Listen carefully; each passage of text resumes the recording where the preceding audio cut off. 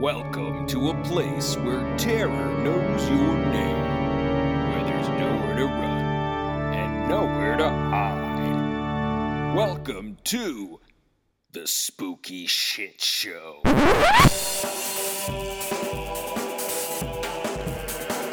Shit Show.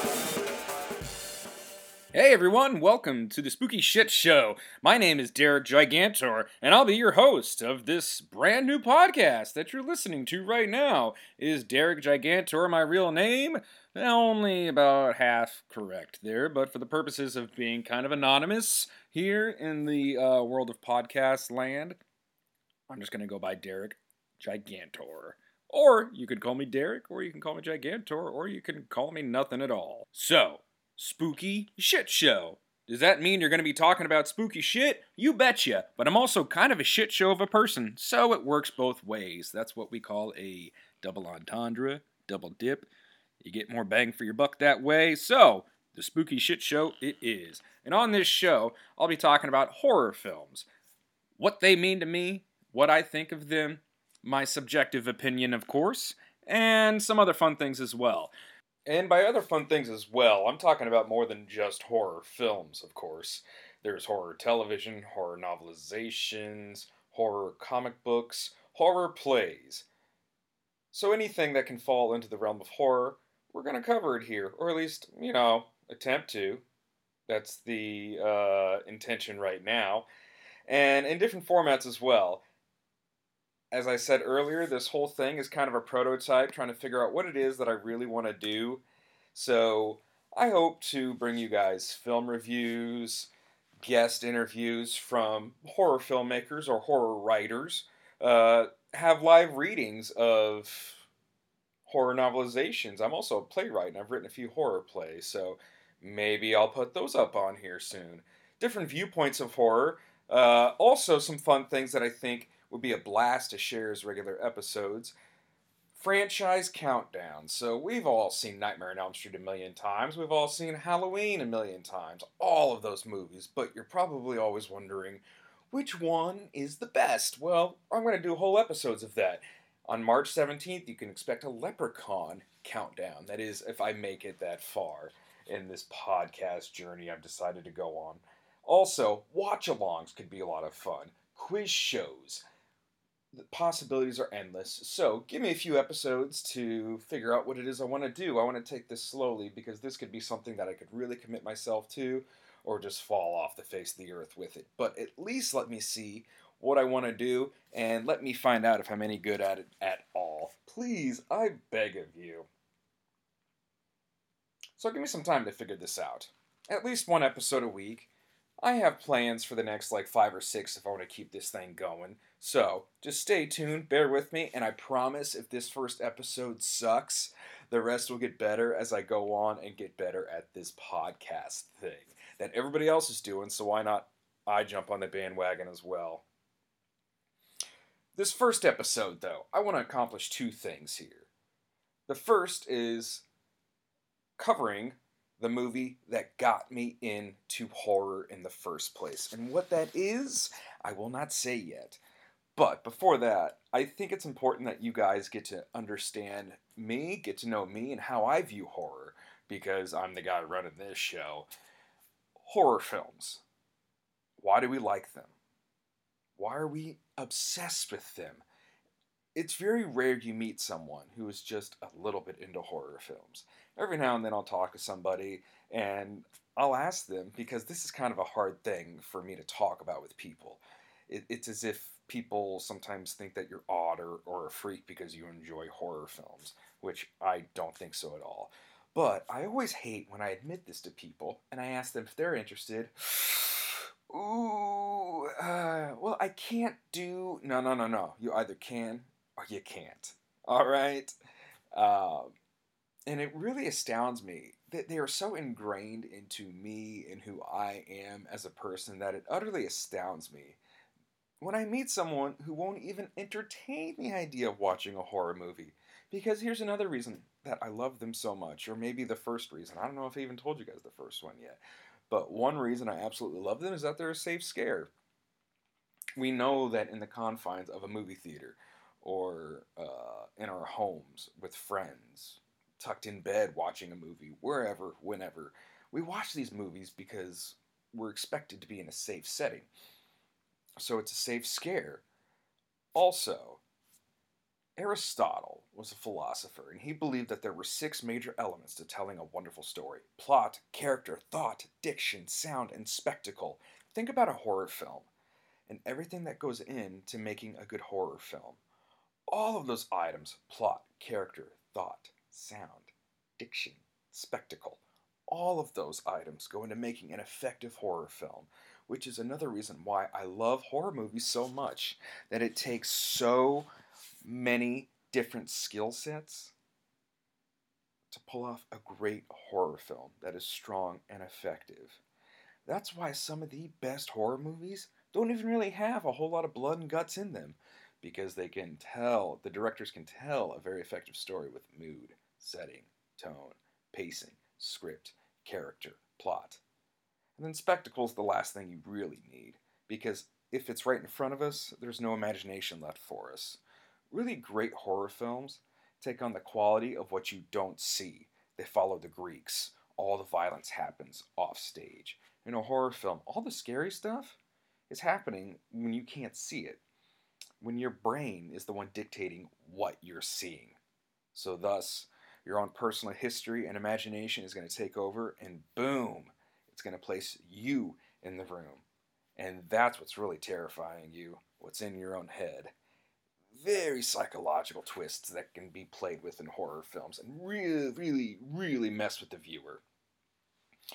Another reason I absolutely love horror films is that they are so batshit crazy and insane on their own right, that they are all created in these new worlds that don't actually exist.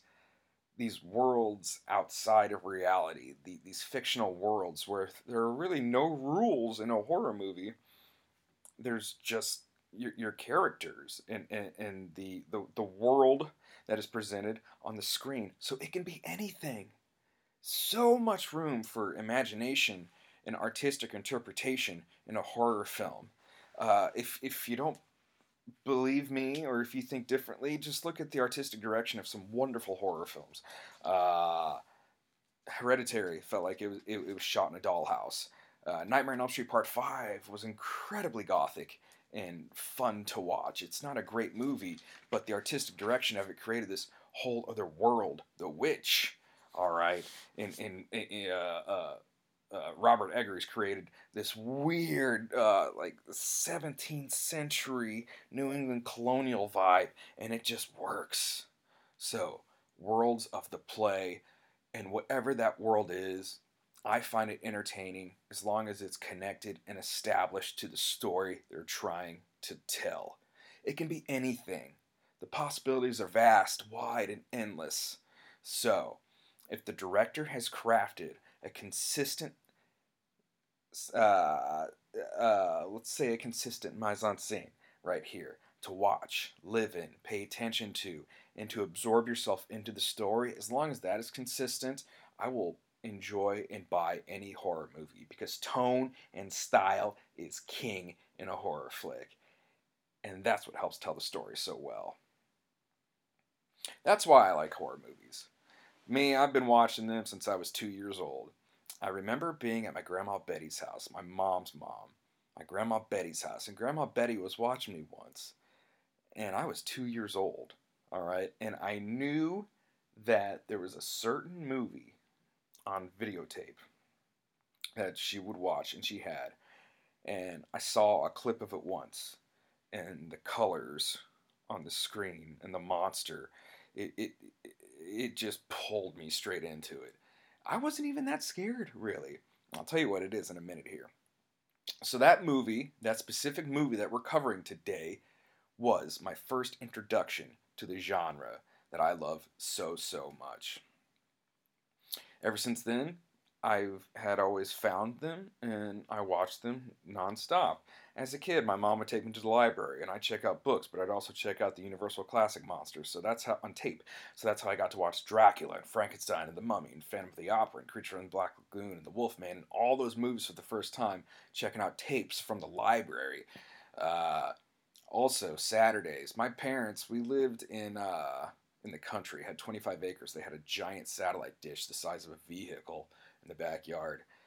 Noon every Saturday, 12 o'clock every Saturday. If I was home, I knew I could turn on channel 62, and I would see at noon. They would always play a horror film at noon. That's the first time I saw Nightmare on Elm Street Part 3, and it was edited for television, of course. I also saw The Hidden, Stephen King's Graveyard Shift, Critters, all of those super popular horror flicks from the 80s played on Channel 62 at 12 o'clock in Kansas City uh, in the early to mid 90s. So these horror movies weren't even that old when I was seeing them. So I've seen some pretty new and recent things happening then. Uh, Monday nights, Channel 62 would also play a horror movie at 8 p.m. on Monday nights. So that's the first time I saw The Lost Boys and The Blob and a slew of other movies. So that was my first introduction to horror. Between my grandma leaving that videotape out that my parents would let me watch sometimes on my own, along with uh, good old Channel 62, the library, small town, so we had a video store I was always renting movies from until I got a driver's license and then drove 25 minutes to the next town to hit Blockbuster all the time. Growing up, kids would ask me, hey, did you see this new Pixar movie? No. Well, why not? Because I was too busy watching a dude in a hockey mask cut up campers for absolutely no reason and isolated elements in the plot that had nothing to do with the first movie or previous movie because Friday the 13th is kind of boring. But that's besides the point. The point I'm trying to make is that they were very much who I was growing up. Horror flicks were. I'd get every issue of Fangoria from Barnes & Noble for $10. Totally worth the drive. I'd be seeing every movie I could in theaters. But it was kind of a closet thing that I kept to myself when I was younger. But now that I'm older, I'm at a point in my life where, frankly, I really could care less what other people think about my love of horror films. And it's about time I'm there. Not to mention, right now it's the Halloween season. And I'm just feeling inspired. So I want to see how far I can take this enjoyment of horror that I have. And so many of my friends are starting these podcasts now, and I have a couple of good friends with a horror show, A Nightmare on Fierce Street, starring Sheree and Trent. So check that out, guys. A Nightmare on Fierce Street. You can find them on Facebook. That are doing this, and why can't I? So I'm going for it. Kind of. We'll see. Like I said, we'll see how long it lasts. But while you guys have me on the air, I'm at least going to chat your ears off for a little bit, okay? So, I just gave you guys a rundown of why I'm doing this podcast and why I love horror flicks so much. Now, here comes the fun part. I'm going to set up a set of questions for myself, and if I ever have a guest on here, which I'd like to, I have a set of 3 questions I'm going to ask every single person who comes on here. Before I do that, I'm going to ask myself these questions, okay? So, question number 1. What is your favorite horror movie? My favorite horror movie of all time is Dawn of the Dead, the original 1978 Dawn of the Dead.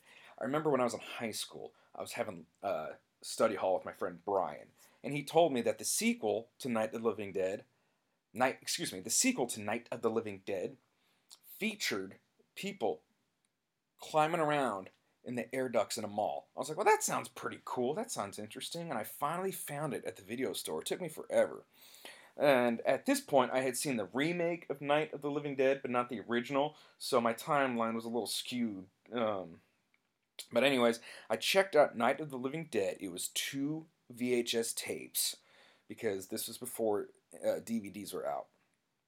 I was 15, or maybe DVDs had just come out, but 2000 was weird if you didn't live through it, okay? It was a bizarre time in our lives. We thought the entire world was going to shut down.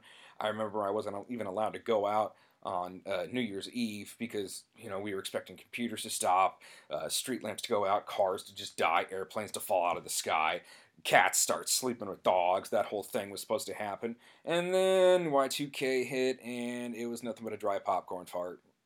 Anyways, that's why Dawn of the Dead was on 2 VHS tapes. Rented it, took it home. I'd never seen anything like it.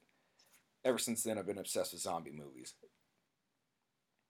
They have been my total bread and butter for the past 21 years. But Dawn of the Dead isn't like anything else I ever saw at the time, and probably unlike anything else you've ever seen. George Romero, the creator of Night of the Living Dead and Dawn of the Dead, he is the zombie godfather, of course. He is the Konstantin Stanislavski of zombies. But he created a movie, or all of his zombie movies for that matter, are a heavy commentary of our times. Um, what Dawn of the Dead became was a commentary on materialism and consumerism that was especially sweeping the nation as malls started being erected in the 70s, and consumerism was on an all time high. Why do the zombies keep coming back to the mall? Because that's all they know. And it's horrifying to think that we're all just nothing but consuming zombies that walk, shop, shit, eat, and die. Sorry to be bleak about it, but that's the truth.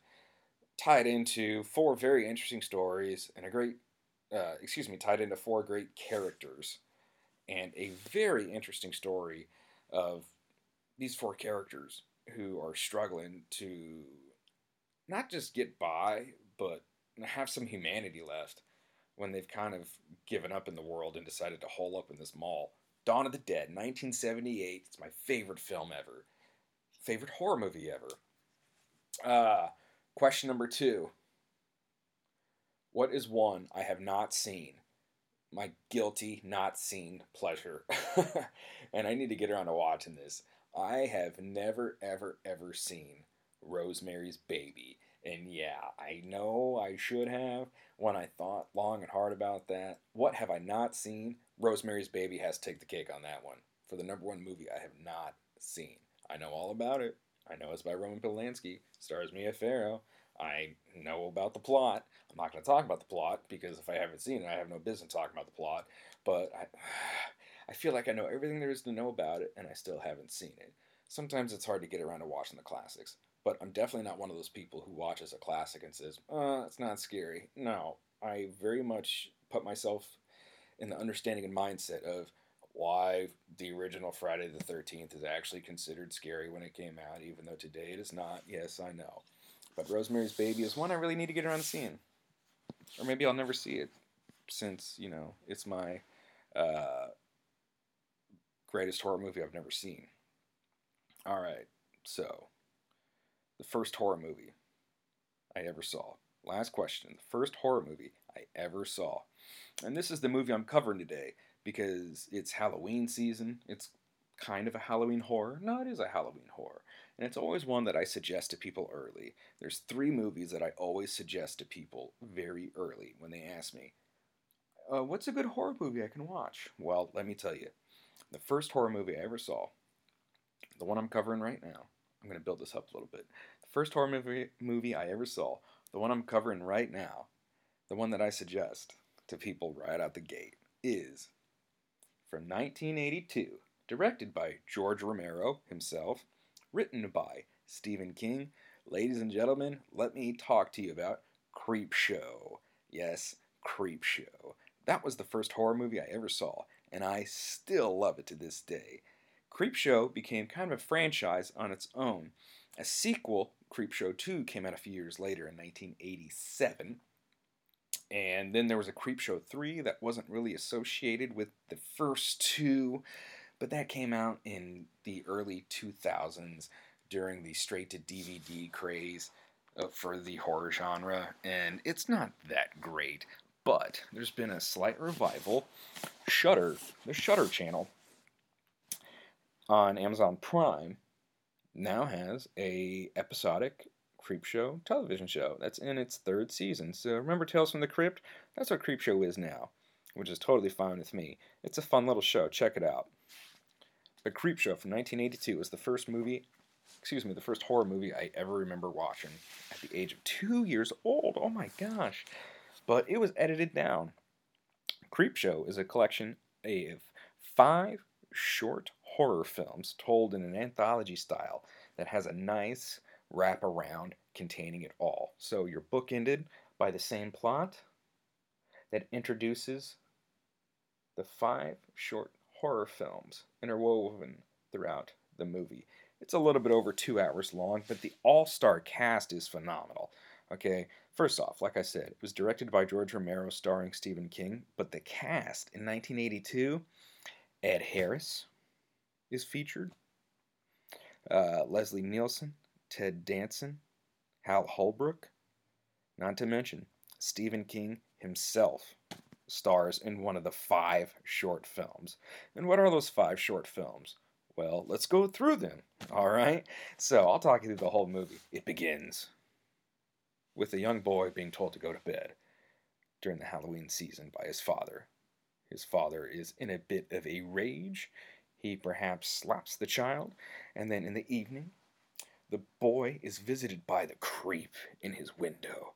The creep is featured on the Creepshow comic books that the boy's father had just taken away from him for reading that trash. So, the creep laughs with the little boy through the window. And then we are shown the comics as they're thrown outside. It flips open, and the first story is Father's Day.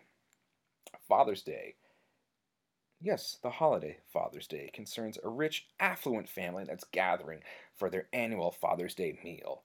Why do they gather on Father's Day? Well, not just for the holiday Father's Day, but the patriarch of the entire family was killed in an unfortunate accident in the home that was actually a murder by his daughter for killing her loved beau.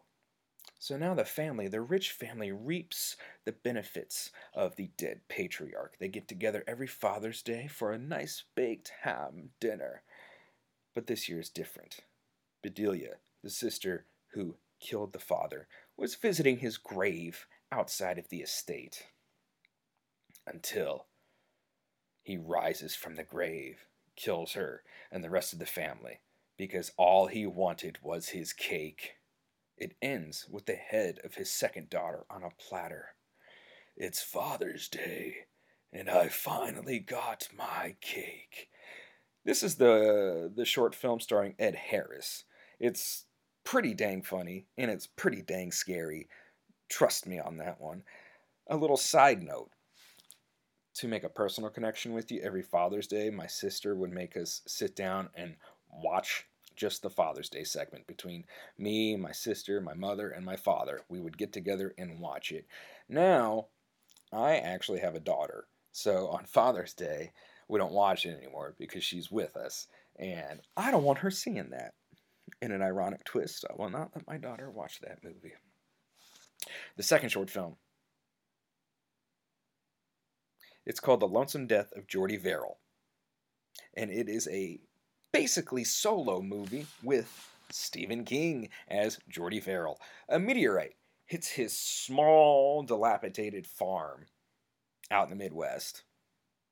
He thinks, well, that's pretty cool, because he plays a very dumb hick, hillbilly type character. Runs outside, touches the meteor, burns his fingers. Next thing you know, he's turning into a plant man. And his entire estate is turning into just weeds everywhere. Just weeds. The Lonesome Death of Jordy Verrill. You can watch Stephen King slowly turn into a plant. It's shorter in the entire runtime of the whole movie. And there's really not a whole lot more to it than he's just turning into a plant the whole time. But it's another horror comedy piece. The third movie. The next two, the third and fourth movie, are where Creepshow really shines, in my opinion. Where Creepshow becomes more utterly terrifying than anything else. The third short film, Something to Tide You Over, starring Leslie Nielsen and Ted Danson.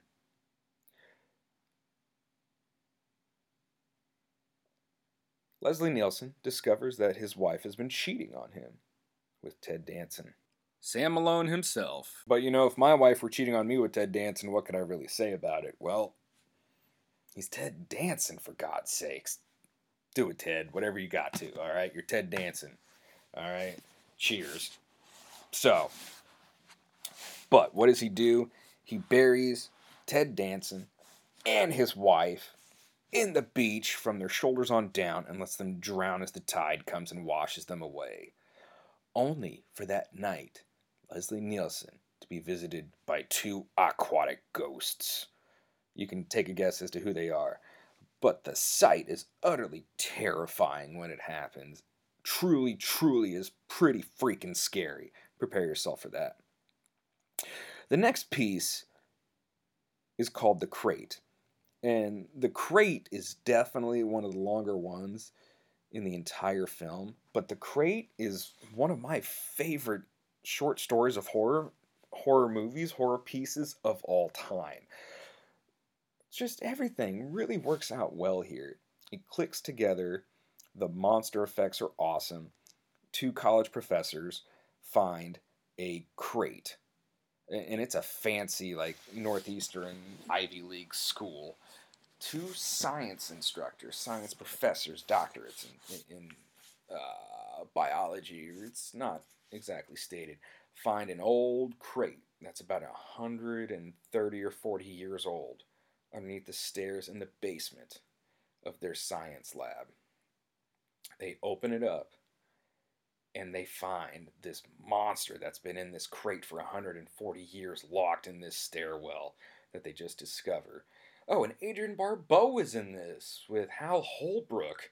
So it's a really great cast in The Crate. Uh, Established acting veterans just playing the hell out of this on paper goofy story, but they bring so much reality to it because they're such great actors who are committed to the material.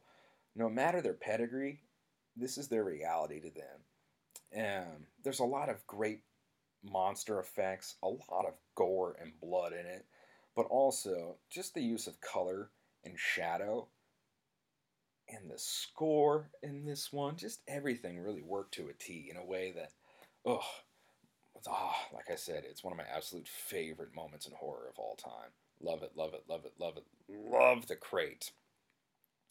And the last piece in Creepshow is called They're Creeping Up on You.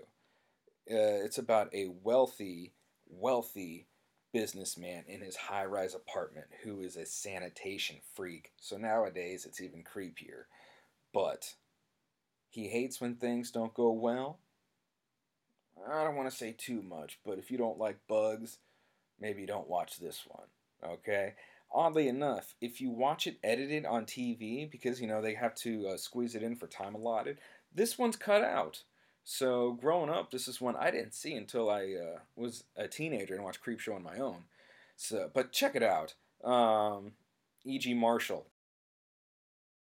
Yeah, E.G. Marshall. He's the actor featured in They're Creeping Up on You, the last part of Creepshow. Like I said earlier, if you don't like bugs, don't watch this one because it's pretty damn gross. Uh, that's all I'll say. A one-man show with bugs. Just, I'll let your imagination run wild on you there. After that, Creepshow gets wrapped up. So remember the first part of our bookend that starts Creepshow of a grumpy, abusive father slapping his child for reading comic books? Well, son gets his revenge in the very last scene of the entire movie. And you're rooting for the kid the whole time. Sorry, Dad. But Creepshow, directed by George Romero, written by Stephen King, does have a ton of familiar faces in the entire movie. So while I did not say everyone's name who was in it, some people will pop in that you'll recognize. Trust me, especially if you were watching horror movies by George Romero in the late 70s, early 80s, or anything from John Carpenter, really, too, because there's a few John Carpenter stalwarts in Creepshow. So check it out. I know you'll love it. I know you will. And then you'll say, Derek, I loved it. You were right. Yes. And then we can talk some more. Because that's really what I'm trying to do here, guys, with this whole podcast thing, is just find a way to communicate my love of horror films. And maybe this first episode absolutely sucks. Probably does. Maybe it doesn't. Maybe you don't give a damn either way. Who cares? But anyways, I want to keep these things going as long as I can and as long as I'm interested to, because I enjoy talking about horror movies, and this seems like the best way to guarantee I can always do it. So check me out on Facebook, the Spooky Shit Show. I in shit, it's an X instead of an I because Facebook wouldn't let me spell out shit. Maybe I'll start an Instagram. I am looking at getting stickers printed and some other things. I've got ideas. Let's see if I get around to doing them, though. I got a job and a daughter, and those are important things. And friends and family, too. But, who knows? Maybe I'll have one of you guys on here someday. Like I said, I got plans. I just need to actually do them and get to them. So, that's my first episode. Up next, you're probably wondering, here's the next episode that I'll be doing. It is Halloween season, and today, Halloween Kills was released. I haven't watched it yet. Here's what I'm going to do. I'm going to watch Halloween Kills, alright? And then my next episode is going to be the first franchise countdown of a horror series. And, of course, if you haven't figured it out, we'll be doing a countdown of all the Halloween movies from worst to first. That's my own personal ranking, but the original John Carpenter, all the sequels, even Halloween 3, even going off of Rob Zombies, and the last two, the newest two with David Gordon Green, written by David Gordon Green and Danny McBride. So, that's the next episode. Can't wait to drop it for you. It's going to come out in the next few days after I see Halloween Kills later tonight. I'm going to watch it, and then I'm going to do my ranking for you, and then I'm going to present my ranking to you. And we're going to keep this ball rolling as much as we can, alright? So bear with me. Look me up on Facebook. Let me know what movies you want me to cover, what you want me to talk about, and I'll give it some thought, and probably do that too, because that's how we can keep the discussion going. So, stay spooky, my friends. Keep watching those movies. Keep checking me out on Facebook, clicking those links, sharing with your friends. It just helps spread the word. Who knows? Like I said, maybe you think this sucks, but if not, help me out here. Alright? Thanks, guys. Shit Show.